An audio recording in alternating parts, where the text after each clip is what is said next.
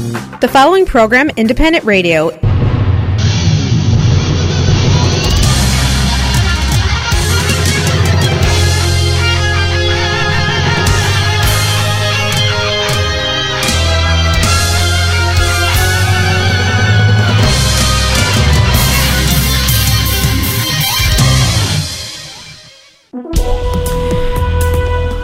Доброго ранку! Ви слухаєте Незалежне радіо. Як завжди, у цей час ми спілкуємося з вами, шановні слухачі.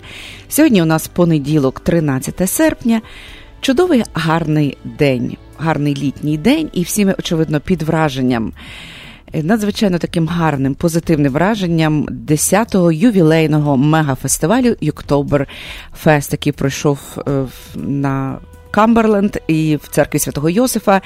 І важко, власне, описати слова радості, слова, власне, цього задоволення, які отримали всі ми, побувавши на цьому фестивалі, тому що цей фестиваль показав нам, що може зробити одна парафія в межах діаспори, власне, не на своїй рідній землі, а все-таки в діаспорі, як може згуртувати людей, як може підняти молодь, як може показати, якого рівня організацію можна зробити, власне, на рівні однієї парафії. Можна організувати людей, можна надихнути їх на надзвичайно позитивні і гарні речі. Велика кількість наших земляків, і не тільки земляків, завітали в суботу і в неділю до парафії Святого Йосифа Обручника. Тут можна сказати лише, що організація була на такому високому рівні, що важко собі уявити, як можна таку кількість людей від малого до великого, величезну кількість молоді організувати, кожному дати якийсь напрямок роботи, і, власне, це буде виконано надзвичайно добре і на найкращому рівні. Все було чудово. І їжа, і організація, і концерти, як і наших місцевих музикантів, наших місцевих танцювальних колективів, звичайно, так і приїжджих танцювальних колективів. І, звичайно, наші зірки, які завітали з України, це Тарас Петрененко, це гурт «Антитіла», це гурт «Зрада», і це Степан Гіга-молодший. Ось, тобто, важко переоцінити це море емоцій, яке охопило нас. І хочеться лише подякувати всім організаторам, подякувати, звичайно, парафії Святого Йосифа Обручника, насамперед, оцю Миколі Буряднику, оцю Володимиру Кушніру, оцю Богдану Налиснику, оцю, я бачила всіх, хто там був, звичайно ж, хочеться привітати оця диякона, нововисвяченого диякона також, і, безумовно, всіх парафіян церкви Йосифа, тому що це вже досить велика і згуртована спільнота. Спільнота, яка може усіх нас тут вчити, як організовувати фестивалі, як організувати роботу в парафії, роботу з молоддю, роботу з дітьми. Ось, власне, мабуть, і такою має бути взірцевою українська громада в діаспорі, якою є громада церкви Святого Йосифа Обручника. Отож, велика подяка всім, всьому священичому проводу і, безумовно, всім парафіянам і цієї церкви. Що ж, будемо чекати наступних наших фестивалів. Наступний фестиваль – це «Українські дні», який пройде тут незабаром за 2 тижні на Чикаго-Евеню, але все одно для нас все-таки відгомоном буде ось цей 10-й ювілейний фестиваль в церкві Святого Йосифа Обручника. Будемо з нетерпінням всі чекати наступного року.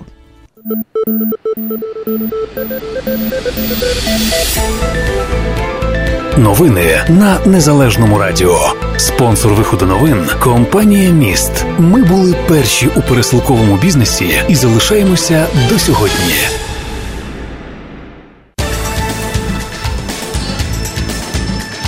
Ситуація в позиціях Збройних сил України. Бойовики 57 разів порушували режим тиші. І, зокрема, вони били з важкого озброєння. 2 наших українських військових отримали поранення. Впродовж поточної доби, власне, по позиціях Збройних сил України відкривалося неодноразово вогонь із різних озброєнь. Про це йдеться у зверненні прес-центру Об'єднаних сил станом на 7 годину ранку 13 серпня. Російські окупаційні війська вели прицільний вогонь із гранатометів, великокаліберних кулеметів та стрілецької зброї, а на окремих напрямках із озброєння БМП та протитанкових керованих ракет. Обстріли здійснювалися по захисниках Кримського, Новотошківського, Золотого, Світлодарська, Луганського, Новолуганського, Зайцевого і так далі. Поряд із цим противник обстріляв із ствольної артилерії калібром 122 мм захисників Гнутового, а з мінометів калібром 120 і 82 мм наші позиції біля Кримського, Луганського, Майорська, Зайцевого, Водяного і Лебединського. Впродовж поточної доби бойовики 8 разів відкривали вогонь по українських позиціях в районі населеного пункту Кримське. За даними розвідки, 1 окупант знищений, 6 отримали поранення.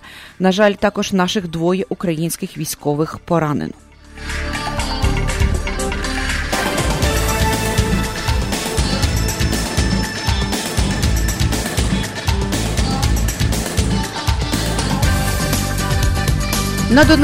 На Донецьку зафіксовано і на тимчасово окупованих територіях новітні засоби протиповітряної оборони та радіоелектронної боротьби російського виробництва. Про це йдеться в звіті місії ОБСЄ від 10 серпня.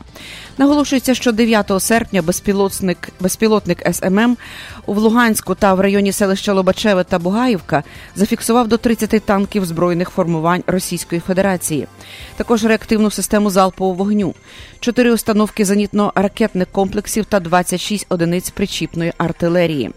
Крім того, 28 липня безпілотник ОБСЄ виявив 4 різні системи радіоелектронної боротьби.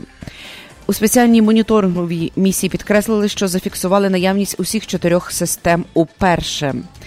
Українська сторона наголосила, що усі ці комплекси створені в Російській Федерації протягом останніх років.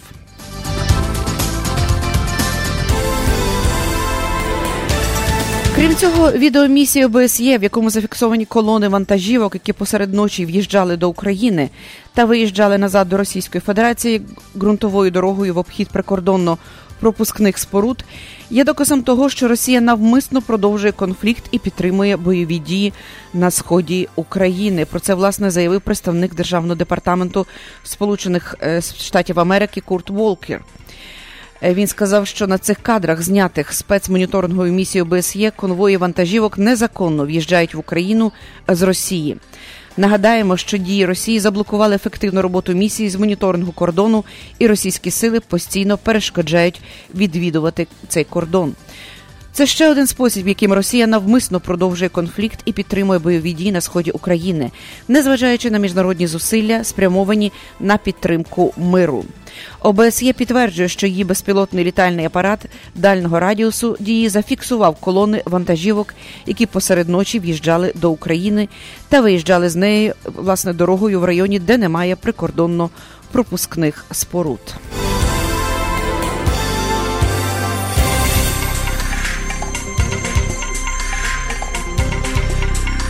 Сестра українського режисера Олега Сенцова Наталія Каплан припускає, що повідомлення про те, що нібито літак із політв'язнем вилетів із Салехарда і, можливо, прибуде до Києва, було чиїмось злим жартом.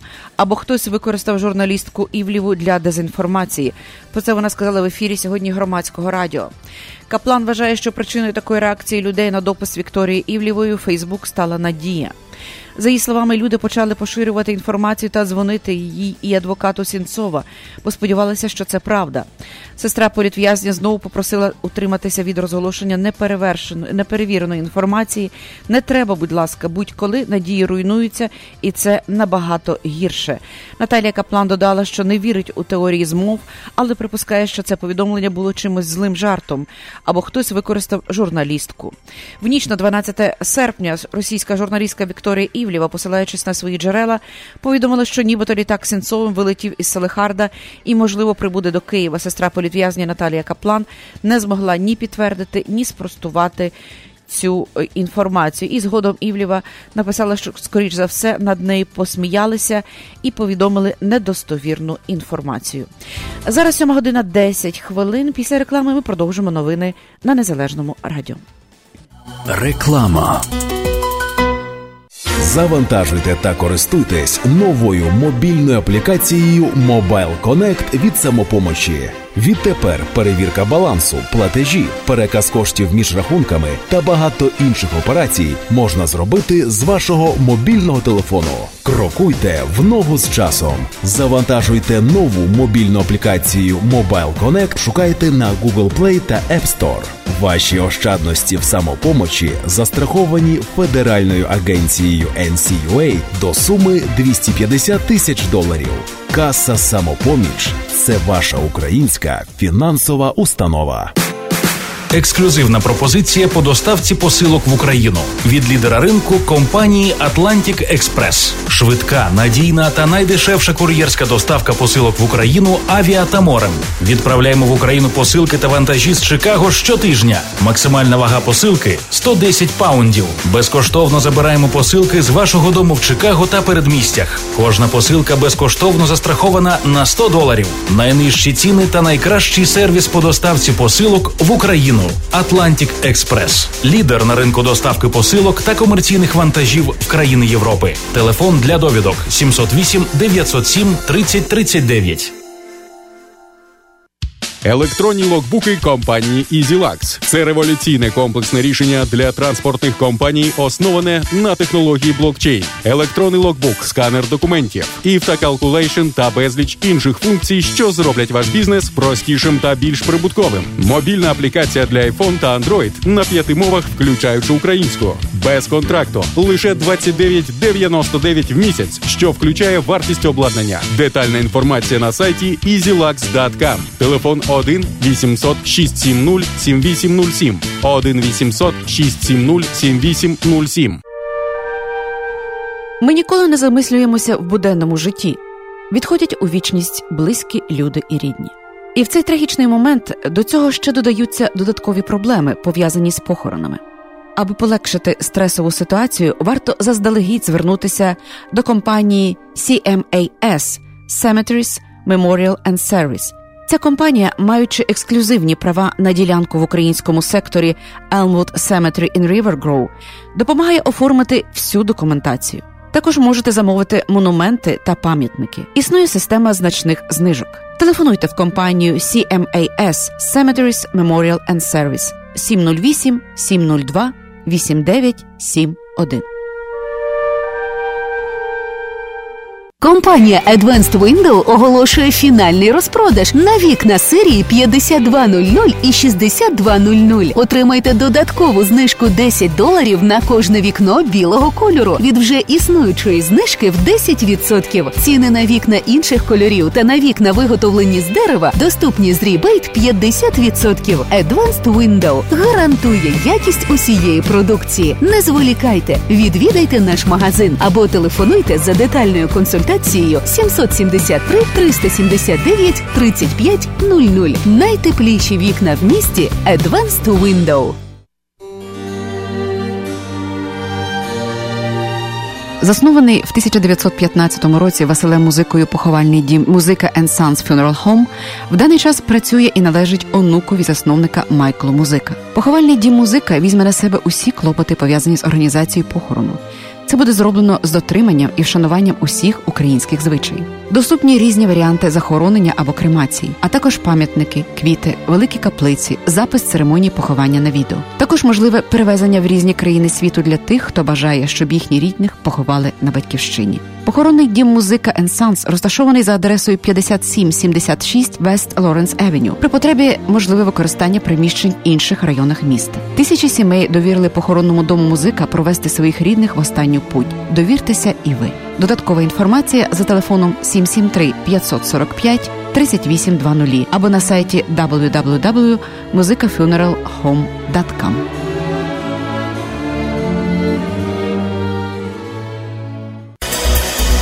Потрібні водії CDL на роботу на локальних рейсах в Чикаго. Робота на дамп-траках по доставці будівельних матеріалів. Вимагається досвід роботи та мінімальний рівень знання англійської мови. Робота по 8-10 годин в день. Телефонуйте 773-512-2602. Локальна робота на дамп-траках 773-512-2602. You know who you are. You're Ukrainian. And it's time for you to visit your ancestral homeland. Everyone who considers themselves Ukrainian should make at least one trip in their lifetime to return to their homeland and walk in the footsteps of their ancestors. It's time to go home, to a place you've never been. It's time to visit the homeland. Visit Ukraine at cobblestonefreeway.ca. В ефірі Незалежне Радіо. Слухайте нас щоранку на хвилі 750 AM в штаті Ілліной. Онлайн на нашій сторінці Facebook та на сайті uaradio.com. Відтепер Незалежне Радіо також можна слухати із звичайного телефону в будь-якій точці Сполучених Штатів. Наберіть 773-299-78-78. Слухайте запис останнього ефіру в зручний для вас час. Українське Незалежне Радіо. Бо я... 7:16. Ми продовжуємо новини на Незалежному радіо. Речник президента Росії Дмитро Пісков відмовився повідомити, коли Володимир Путін відповість на питання президента Франції Еммануеля Макрона про українського політв'язня Олега Сенцова. За інформацією агентства «Інтерфакс», журналісти запитали Піскова, коли очікувати відповіді російського президента після його розмови з президентом Франції про подальшу долю Сенцова. «Наразі мені нічого сказати, крім того, що було сказано раніше, нічого додати», відповів прес-секретар. 10 серпня президент Франції Еммануель Макрон обговорив питання Олега Сенцова, який з травня голодує. Сьогодні вже 92-й день голодування Сенцова. Мова йшла про те, що Макрон, власне, звернувся до російського лідера Володимира Путіна, попросив, щоб Росія терміново знайшла гуманітарне вирішення цієї ситуації. Сенцова утримують в російській колонії «Білий ведмідь» за полярним колом у Ямало-Ненецькому автономному окрузі Російської Федерації. І за даними адвоката, власне, Сенцова пульс зараз уповільнився близько до 40 ударів на хвилину. У в'язня погано з серцем, але на лікарню в Лабетангі він не погоджується, а перельоту може не пережити. Сенцов написав двоюрідній сестрі Наталії Каплан, що кінець близько. Європейський Союз виступив із зверненням, закликавши Російську Федерацію надати Олегу Сенцову необхідне лікування та звільнити усіх незаконно затриманих громадян України.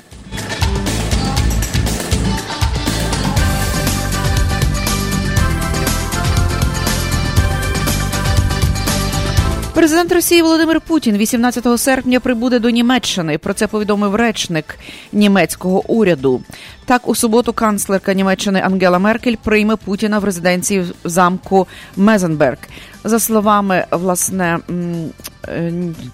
речника німецького уряду, в центрі зустрічі будуть поточні питання зовнішньої політики.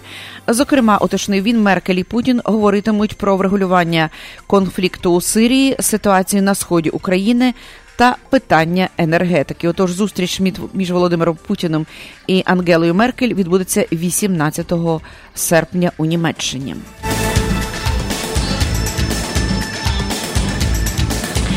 Лідерка партії «Батьківщина» Юлія Тимошенко пропонувала призначити віце-прем'єром у її уряд у 2005 році Віктора Медведчука. Про це в інтерв'ю «Українській правді» розповів третій президент України Віктор Ющенко. Вона принесла, цитую, фотографії Балозі і сформулювала йому це перше запитання. Потім прийшла до мене і запропонувала, що було б краще, якби Медведчук став віце-прем'єром. Для мене це був шок, зазначив він. За словами Ющенка, таку пропозицію Тимошенко озвучувала йому. Однак екс-президент категорично відмовився від цієї ідеї. Коли вже я категорично сказав, що цьому не бути, виникла друга пропозиція – послом у Росії, зазначив Ющенко, додавши, що Медведчука так само не призначили послом. На прохання охарактеризувати Медведчука як політика Ющенко відповів однозначно – я не хочу тратити свої слова. На уточнююче запитання, чи вважає Ющенко лідера українського вибору ворогом нації, мій зазначив 3 крапки. Більше про політичні вподобання, питання про деолігархізацію, також прогнози щодо Криму і Донбасу та багато іншого, власне, можна прочитати в самому інтерв'ю Віктора Ющенка на сайті «Української правди» під назвою «Тимошенко і Янукович. Два чоботи пара з однієї пари». Так охарактеризував Ющенко Юлію Тимошенко і Віктора Януковича. Детальніше на сайті «Української правди» в інтерв'ю Віктора Ющенка. Рада суддів на позачерговому засіданні розгляне звернення про тиск на суддів, в тому числі у справі проти міського голови Харкова Геннадія Кернеса. На порядку денному питання щодо вжиття невідкладних заходів для забезпечення дотримання учасниками судових процесів конституційного принципу рівності перед судом і законом, йдеться в повідомленні. Зазначається, що підставою для скликання засідання стали численні звернення суддів та інших осіб, що поширилися у засобах масової інформації і стосуються розгляду однієї із кримінальних справ 10 серпня 2018 року Київським районним судом міста Полтави. Власне, багато суддів скаржаться на тиск, в тому числі і з боку народних депутатів, і не тільки, власне, суддя Антонюк, який розглядав саму справу Кернеса. Це різні скарги у різних справах, йдеться у прес-службі. 10 серпня Київський районний суд Полтави закрив справу щодо харківського міського голови Геннадія Кернеса і його охоронців щодо катування людей. Кернеса та його двох охоронців винувачували у викраденні та катуванні двох активістів Євромайдану. Через неявку прокурорів суд вирішив, що вони відмовились підтримувати обвинувачення. Однак у Генеральній прокуратурі заявили, що прокурори були на лікарняному, про що повідомили суд і не відмовлялись від обвинувачень. Отож, Рада суддів збереться позачергово через справу Кернеса.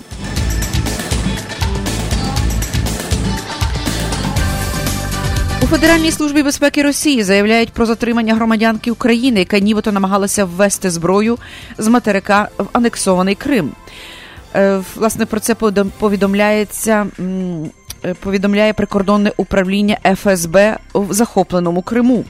Після перевірки документів вони кажуть, що на право перетину державного кордону Російської Федерації власниця іномарки «Форд» надала свій транспортний огляд, свій транспорт для огляду, і в ході якого під водійським сидінням вони знайшли пістолет невідомої моделі. Наявність автомобілів, заборонених до провезення через держкордон предметів, жінка пояснила тим, що дана зброя належить її батькові. Він возив її з собою в цілях самооборони. Власне, подальша доля цієї затриманої українки поки що невідома. Президент Сполучених Штатів Америки Дональд Трамп звинуватив Міністерство юстиції та ФБР у змові проти нього під час президентських виборів 2016 року. Про це глава Білого дому написав сьогодні. Схоже, Міністерство юстиції та ФБР мали програму, щоб Дональд Трамп не став президентом. Якби так сталося з іншої сторони, то всі причетні до цього опинилися б у в'язниці. Це приховування засобів масової інформації найбільшої історії нашого часу, написав Трамп у своєму твіттері. Отож, Трамп сьогодні зробив серйозну заяву проти ФБР і Міністерства юстиції Сполучених Штатів Америки. І останнє повідомлення.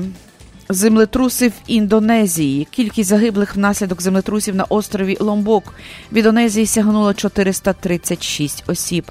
Про це повідомляє місцева влада. Більшість із них загинули в будинках, які обвалилися. Це понад 1300 осіб дістали поранення. За оцінками Індонезійського державного агентства з реагування на катастрофи, економічні збитки від стихійного лиха сягнули понад 5 трильйонів рупій. Це 342 мільйони доларів. Землетрус, чия магнітуда сягає 7 балів, залишив без домівок 350 тисяч людей. Знадобляться сотні мільйонів доларів на реабілітацію та реконструкцію. Піде певний час на те, щоб відновити суспільне життя та економічний розвиток. Про це заявив речник агентства з реагування на катастрофи. Отож, на сьогоднішній день кількість загиблих від землетрусів в Індонезії понад 430 осіб. 7:25. Ви слухали новини на Незалежному радіо.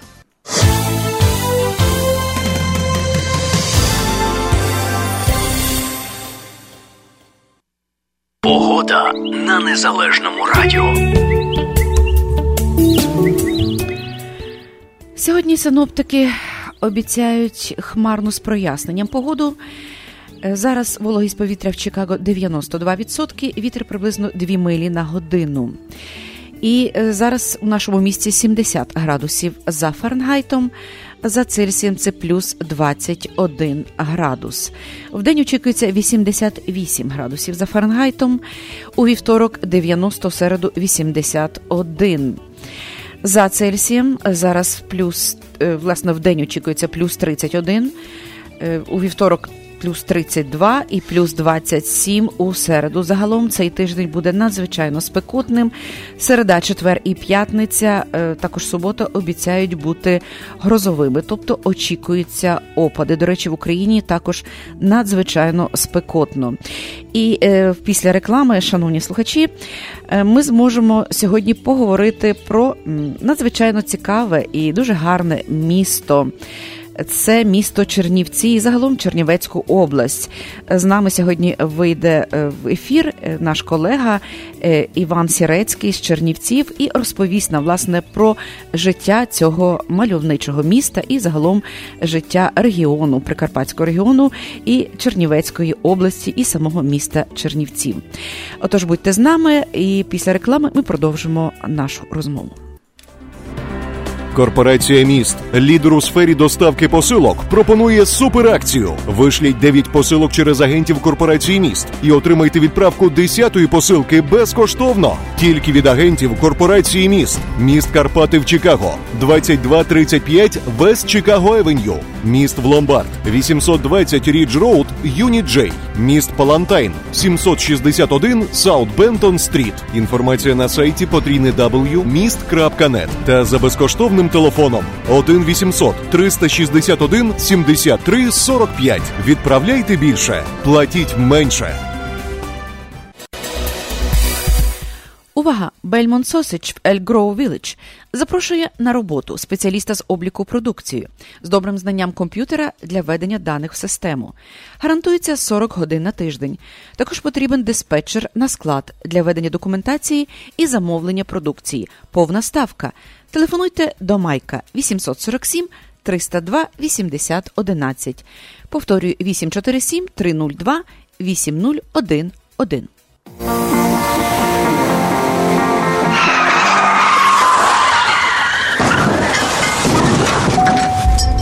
У разі, якщо ви постраждали в результаті автомобільної аварії, перебуваючи за кермом автомобіля або як пасажир, пішохід чи велосипедист, зверніться за допомогою до адвоката Лори Голуб. Лора Голуб родом зі Львова, адвокат з багаторічним досвідом роботи. Вона допоможе вам отримати максимальну грошову компенсацію.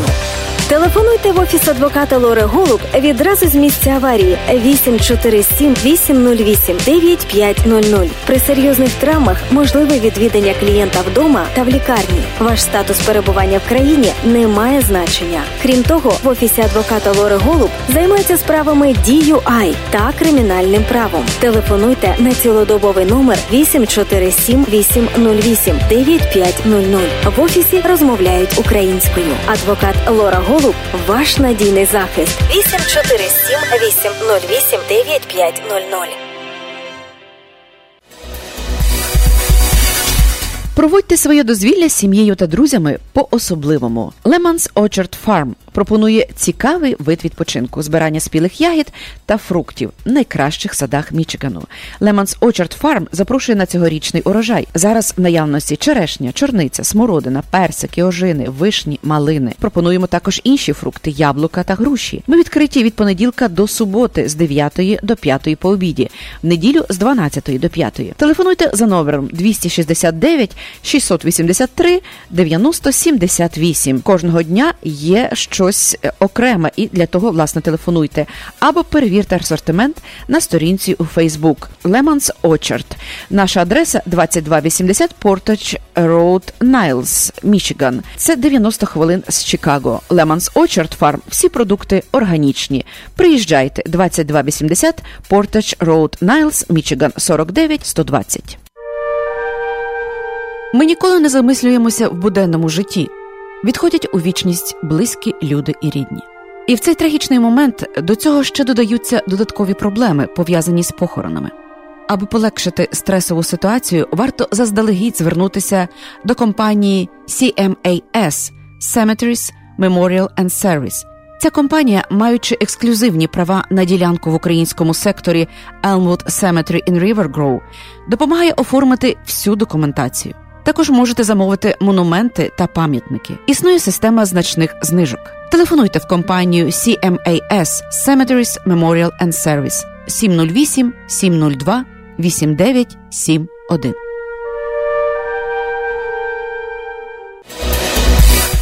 Якщо ви плануєте відсвяткувати день народження, хрестини, весілля чи іншу важливу подію, або просто смачно повечеряти традиційними українськими стравами і гарно провести час, вас запрошує український ресторан і бенкетний зал у Великому Чикаго «Гетьман».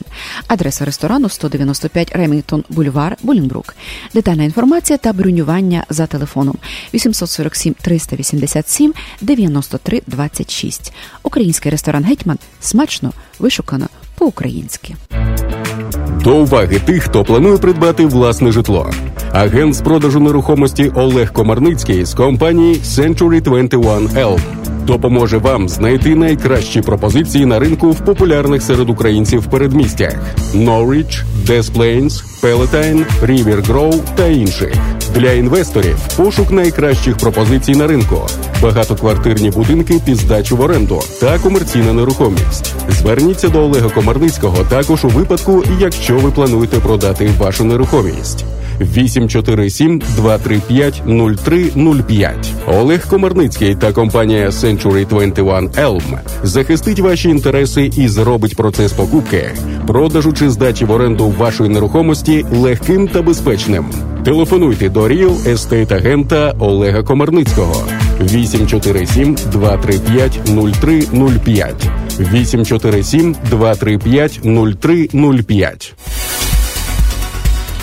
Кредитна каса «Самопоміч» має для вас вигідну пропозицію. Відтепер доступ до свого чекового рахунку стає ще ближче до вас. Ви можете знімати свої кошти безкоштовно через мережу банкоматів L-Point, Star SF або Co-op. Мережа цих банкоматів покриває майже всі штати. Понад 62 тисячі безкоштовних ATM. Знайти найближчі безкоштовні ATM можна за допомогою мобільної аплікації кредитівки «Самопоміч» ATM Locator. Ексклюзивна пропозиція по доставці посилок в Україну від лідера ринку компанії Atlantic Express. Швидка, надійна та найдешевша кур'єрська доставка посилок в Україну авіа та морем. Відправляємо в Україну посилки та вантажі з Чикаго щотижня. Максимальна вага посилки – 110 паундів. Безкоштовно забираємо посилки з вашого дому в Чикаго та передмістях. Кожна посилка безкоштовно застрахована на $100. Найнижчі ціни та найкращий сервіс по доставці посилок в Україну. Atlantic Express. Лідер на ринку доставки посилок та комерційних вантажів в країни Європи. Телефон для довідок 708 907 30 39. До уваги власників автомобілів Mercedes Sprinter. Компанія «Автопарк» надає спеціальні ціни на сервіс і обслуговування, які проводяться на сертифікованому обладнанні. Відтепер компанія «Автопарк» є також офіційно сертифікованим центром обслуговування від компанії Bosch. Якщо ви плануєте купити авто або здійснити ремонт вашого автомобілі, зверніться в «Автопарк». Адреса 1824 North 32 Avenue, Melrose Park. Ми проведемо безкоштовну діагностику вашого авто, перевірку акумулятора, рівня всіх рідин та коліс. Український сервіс для українців. Деталі на сайті autoparkus.com та за телефоном 847 301 1720. Увага, компанія «Автопарк» запрошує на роботу механіків з досвідом роботи. Деталі за телефоном 847 301 1720. Хочеш слухати радіо рідною мовою? Чути українську пісню та об'єктивні новини з України? Підтримуй Незалежне радіо. 7:34 в Чикаго і 3:34 зараз у Чернівцях. І ми сьогодні знайомимося з цим надзвичайно мальовничим містом, столицею Буковини, містом Чернівці і загалом цим регіоном за допомогою журналіста Івана Сірецького з чернівецької медіаплатформи «Шпальта». Вітаємо, Іване, і доброго дня. І, власне, зараз переносимося до ваших мальовничих Чернівців. Це, мабуть, це місто, яке притягує своєю якоюсь особливою харизмою, місто, яке знаходиться, як я собі уявляю, між Заходом і Сходом. Це така своєрідна, найзахідніша, мабуть, столиця України. Отож, вам слово, будь ласка, про те, яким сьогодні є Чернівці, і як загалом, до речі, перше моє запитання, чи так спекотно сьогодні в Чернівцях, як і у всій Україні, тому що ми щойно прочитали, що просто надзвичайна спека сьогодні в Україні панує. Будь ласка. Так, у Чернівцях сьогодні дійсно, так само, як і по всій Україні, досить спекотно. Ми ховаємося від цієї спеки в нашому офісі, слава Богу, тут досить прохолодно. Дякую, що дали можливість поспілкуватися з нашими співвітчизниками, з вихідцями з Буковини. Загалом, якщо говорити про життя чернівців сьогодні, то місто досить так спокійно зараз живе влітку. Немає такої повсякденної метушні, адже багато людей у відпустці, студенти так само на канікулах, тобто все спокійно, немає якихось грандіозних, гучних подій, скандалів тощо. В принципі, все у нас чудово зараз. Ну, я думаю про те, що, очевидно, вже завершилася студентська кампанія, і ось цей мальовничий університет Чернівецький. Я особисто була колись в Чернівцях, але ще, правда, в дуже юному віці, тому мало пам'ятаю, але пам'ятаю ось цей чудовий університет, я пам'ятаю вулички, які мені нагадували і львівські, і івано-франківські, тобто якось так дивно в мене поєдналося в уяві це місто, звичайно, має свій колорит, але разом з тим воно подібне на ці західні міста України, зокрема, мій рідний Львів, але Чернівці має свій колорит. Ось в чому полягає, власне, особливий колорит Чернівець? Ну, для початку можна сказати, що Чернівці часто називають маленьким Парижем. Це завдяки нашій архітектурі, нашим будівлям, старовинним і взагалі цій атмосфері. Побудують такі легенди і навіть історичні факти є, що колись вулиці Чернівців підметали трояндами двірники. Тобто це було дуже європейське місто за австрійських часів. І, безумовно, воно має свій колорит, відрізняється від того самого Львова, від Ужгорода, від інших міст України. Унікальність у тому, що Чернівці поєднують в собі багато культур. Тут споконвіку проживали разом українці, румуни, молдавани, євреї, поляки, німці. І завжди знаходили між собою спільну мову, не було жодних конфліктів. І це навіть є таким предметом вивчення істориків, різних досліджень, науковців. Тобто Буковина насправді унікальний край, і навіть говорять про феномен буковинської толерантності. Взагалі це досить притаманно лише для нашого регіону, я вважаю. Вже нас ніколи не було в історії якихось таких темних сторінок, коли між представниками різних етносів, національностей виникали якісь конфлікти саме на цьому ґрунті. І зараз ми намагаємося підтримувати ці традиції, відроджувати їх і гармонійно співіснувати в рамках нашого компактного, але європейського такого атмосферного містечка. А ось цікаво, власне, як стосовно релігії, адже це місто, оскільки воно таке дуже, дуже строкате, я маю на увазі в плані національностей, то очевидно, що є і представники різних релігійних конфесій. І ось, власне, цікаво, як чи все це якось так відбувається, це спілкування на рівні, скажімо, українські греко-католики, там православні, чи, скажімо, знаємо, що місто має дуже багато представників румунських, так, тобто румун, і, очевидно, румуни – це представники, я знаю, більше православних релігій, правда? І, очевидно, євреї, які також мають свої храми. Ось як цікаво співживуть всі ці національності в релігійному плані? Ви знаєте, коли у нас відбуваються якісь релігійні свята, там якась хода по місту, приурочена до якогось свята, то в ній беруть участь як і православні Московського патріархату, так і Київського патріархату, і поруч з ними йдуть священники-католики, греко-католики, єврейські равини. Тобто жодних якихось конфліктів у цьому плані, особисто я так точно не спостерігав на своєму віку. В принципі, я вважаю, що це така данина тим традиціям, і воно через покоління нам передалось. І зараз абсолютно немає ніяких рухів у цьому напрямку в негативну сторону. Тобто всі мирно співіснують. А якщо, скажімо, прогулюватися місцями, вуличками Чернівців, ось яка мова переважає, скажімо, до прикладу, ми зайдемо там чи в принципі, магазин. Українська мова, але так само можна багато почути і російську мову. Це стосується виключно Чернівців, як обласного центру, бо в районах, в селах, маленьких містечках, то там переважна більшість спілкуються українською, але є, відповідно, регіони, де румуномовне населення. Це є Глибоцький район, Герцаївський, Новоселицький, частина Сторожинецького. Там, особливо в селах, то більшість людей дійсно спілкуються між собою румунською мовою. Та навіть у Чернівцях, там, коли їдеш у тролейбусі чи в маршрутці, то можна почути багато мов. Це можу підтвердити своїм прикладом. Зрозуміло. Ну, а от стосовно, власне, навчальних закладів, крім університету, скажімо, такого відомого, мабуть, всесвітнього рівня Чернівецького університету, які ще цікаві такі учбові заклади є, скажімо? Ну, після університету нашого національного імені Юрія Федьковича, який є пам'яткою ЮНЕСКО, можливо, наші слухачі не знають, то так само досить потужним є Буковинський державний медичний університет. Він є одним із найпопулярніших серед студентів не тільки у західному регіоні України, а й взагалі по Україні. Крім того, в ньому навчається багато студентів із-за кордону, зокрема з Індії, з арабських країн. Для них ведуть навчання англійською мовою, там спеціально викладачі працюють над цим. Тобто, так само поряд з університетом і медичний університет є досить потужним навчальним закладом.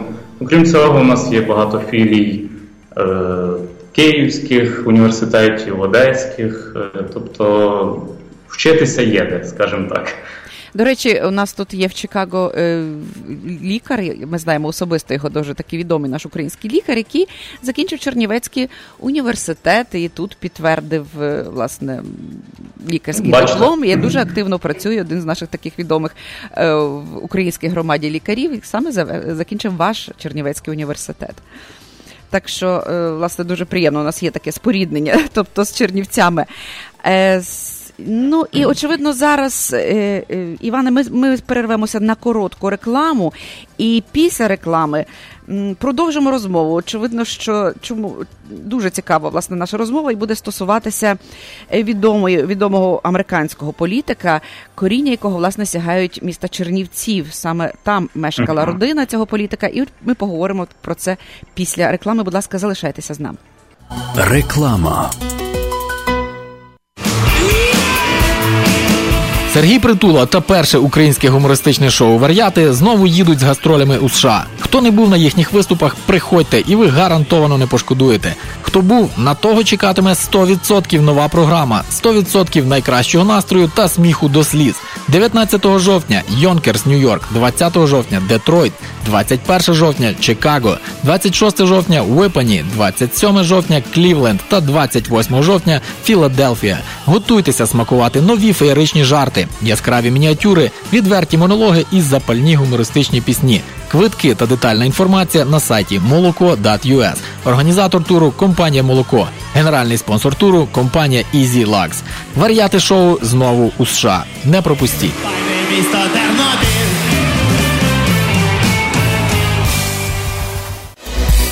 Долинка Ukrainian American Consulting надає послуги оформлення пенсій в Україні, апостіль, довіреності заяви, спадкові справи в Україні, переклади, завірені печаткою Американської асоціації перекладачів, подача документів на evaluation, оформлення документів для отримання українського громадянства дітям, народженим в Сполучених Штатах Америки, запрошення в США, заповнення еміграційних форм, продаж квитків в Україну. Долинка Ukrainian American Consulting, адреса 5050 North Cumberland Avenue, Норріч, Іллінойс.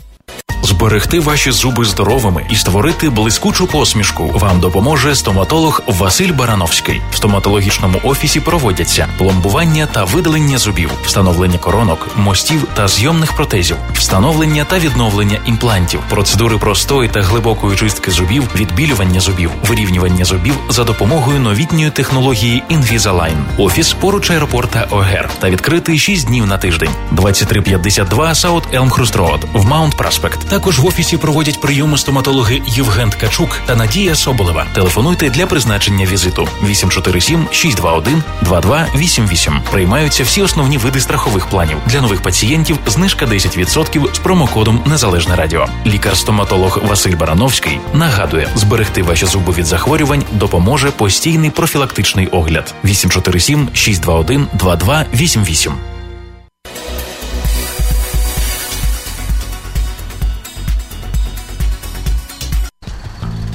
Друже, чи ви так собі задумувались, скільки може заробляти водій вантажівки на власному троці? 3-4 в тиждень, напевно. А чи ви чули, що в компанії Аленевич від 7 до 9 тисяч гросу за тиждень? Та ви що? Як можна досягти таких прибутків? Телефонуйте до Андрія, він розкаже. 773-971-1161. А якщо я не маю трока, то з чого мені почати? Якщо маєте CDL, тоді вам також в компанію Аленевич. Оплачують 65 центів за милю. Добре, друже, вже телефоную. 773-971-1161. 773-971-1161. Компанія Аленевич. В нас є робота для всіх. Увага! Потрібні на роботу спеціалісти для встановлення сайдингу з досвідом роботи в будівельну компанію Chicago Siding & Roofing. Висока оплата щотижня. Стабільна робота цілий рік. Об'єкти знаходяться в Чикаго. Телефон 773-372-3569. Повторюю, 773-372-3569. Магазин Eidas European Market and Deli – це завжди великий вибір натуральних продуктів до вашого святкового столу та щоденних покупок. Різноманітні страви домашнього приготування, ковбаси, полядвиця, домашнє сало, чебуреки та домашні пиріжки, ікра, консервація та спиртні напої з України. Все смачно та недорого. Магазин розташований за адресою 8301 West Grand Avenue, що на перехресті вулиць Грент і Камберленд, поблизу передмість Елмвуд Парк, Мелроуз Парк, Рівер Гроу. Eidas European Market and Deli. Всі натуральні продукти поблизу вашого дому. В будівельну компанію на постійну роботу потрібні сантехнік з досвідом роботи, помічник сантехніка. Всі об'єкти знаходяться в Українській околиці в Чикаго. Висока оплата. Телефонуйте 773-319-7906. Повторюю, 773-319-7906. Розмовляємо українською. Молоко, Skyway Group та Energy Promo.ua презентують Мірамі, Бакун, Юлік, Аладдін. З незабутнім концертом в Чикаго. Приходьте на нашу вечірку в п'ятницю, 14 вересня в Stereo Night Club. Початок о 8 вечора. Купуйте квитки онлайн на сайті молоко.us.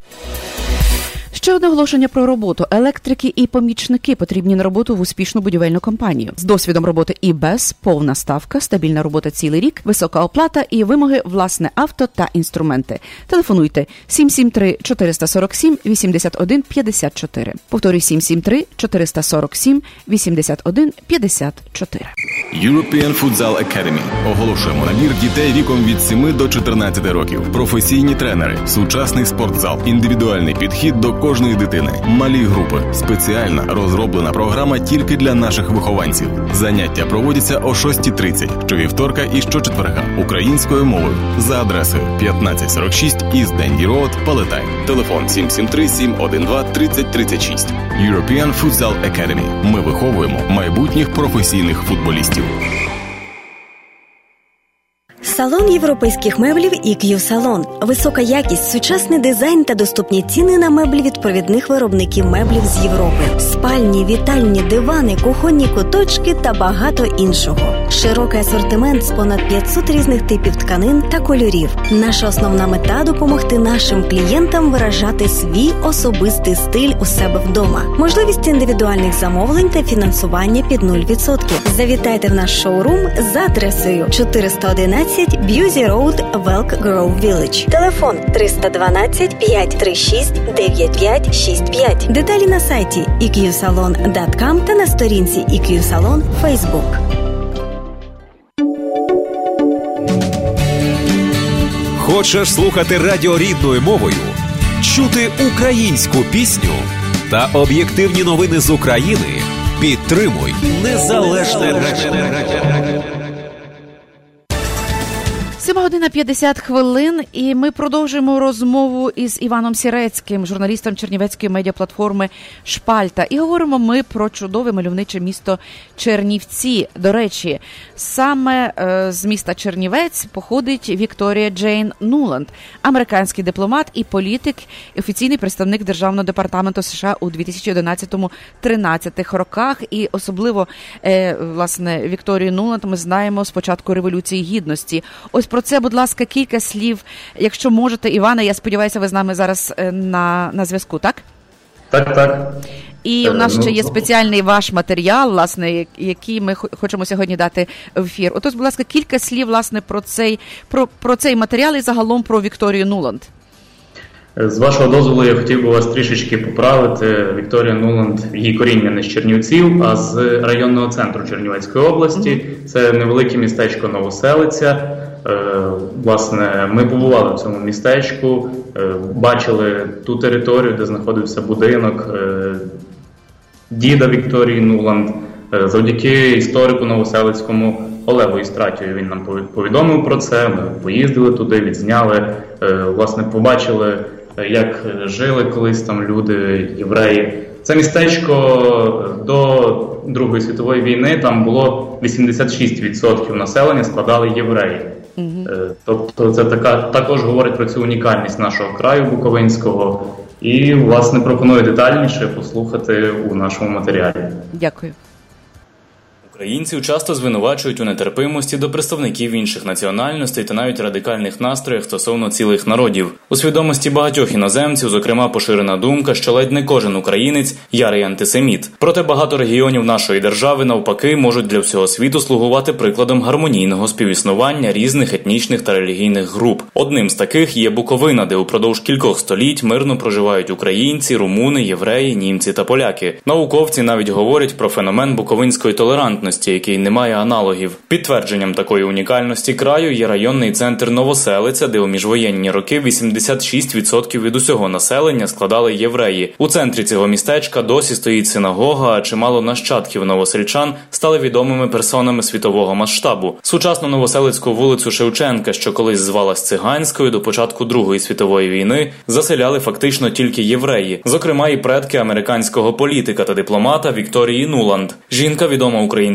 тим, що під час Революції Гідності у статусі помічниці держсекретаря США приїжджала до Києва та зустрічалася із протестувальниками на Майдані Незалежності. Її дід Мейєр Нудельман на початку ХХ століття виїхав до США, а змінив єврейське прізвище на Нуланд вже батько пані Вікторії. Історик Олег Істратій віднайшов місце, де проживали Нудельмани. Тут були ще деякі будинки, які були на цій території, і можливо, що також цей будинок стояв, тому що, ви бачите, він масивний йде, так побудований десь приблизно 1908-10 рік, старий будинок. І також, я так не стверджую про те, але я думаю, що також цей будинок був їхньою власністю. Займалися Нудельмани в основному лісовою промисловістю, як і більшість євреїв неподалік річки Прут. За словами Олега Істратія, Вікторії Нуланд відомо, звідки її родичі емігрували до Сполучених Штатів. Вона також знає, що її коріння з Бессарабії, але вона не разу вона не була в Новоселиці. Хотілося б, щоб вона подивилась, що дійсно звідки її дід, звідки виїхали.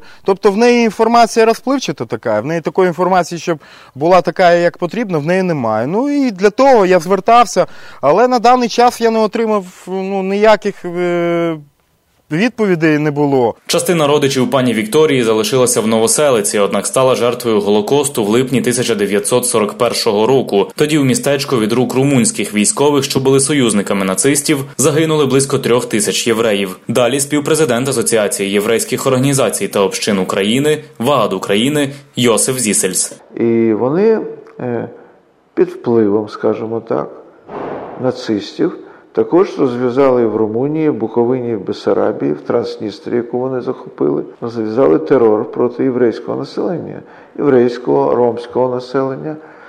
І в цьому терорі загинуло, точно неможливо сказати, але 50-60%. Неподалік обійстя Нудельманів, на місці, де в радянські часи побудували Новоселицький лікеро-горілчаний завод, у довоєнний період мешкали також не менш відомі та успішні нині євреї. Проживала така родина, Гендельман. Це велика родина, проживала в Новоселиці, займалася в основі торгівлею. Колись Гендельмани продавали сільгосппродукцію, а нині елітні годинники фірми Rolex. Роберт Гендельман, впливовий у світі бізнесмен, а його дід Бен'ямін був одним із спонсорів побудови Новоселицької синагоги. Культову споруду в самому центрі міста у радянські часи використовували як будинок піонерів, каже історик Олег Істратій. Вона була побудована в 1918-1919 роках. Була побудована рядом підприємців, євреїв, які вказані на цій стіні за мною, тобто 14 чоловік, які вкладали кошти і підняли цю красу, яку навіть через 100 років, але ми можемо тут відчутно бачити. Раніше на цьому ж місці були побудовані ще щонайменше 3 синагоги. Донині в ній збереглись настінні розписи, які випадково виявили у 2008 році. Загальна площа фресок складає близько 450 квадратних метрів, продовжує Йосиф Зісельс. Розписи унікальні. Вони дуже добре збереглись під цими 2 прошарками цієї побілки. Вони такі дуже яскраві, живіальні такі, і в них відчувається колорит Бессарабії навіть. Прізвище їхнього автора поки не встановили, відомо лише, що художник родом із Хотина. Водночас, за словами Йосифа Зісельса, збереглося прізвище людини, яка профінансувала розпис стін та стелі синагоги. Треба було людину, яка була ентузіастом цього і дала б гроші на розписи. Рабину потрібна синагога, щоб там можна було молитися. Такі чудові розписи мало кому потрібні з рабинів, бо в них налаштування тільки на молитву. Але серед спонсорів могли бути люди, яким цікаво було, що було ще й красиво. Такою людиною був новосельчанин Фішман. У наш час набагато важче знайти мецената, який би допоміг зберегти синагогу від руйнування, каже Йосиф Зісельс. Там потрібно від 600 до 800 тисяч доларів, бо треба підводка фундамента, будинок побудований без фундаменту.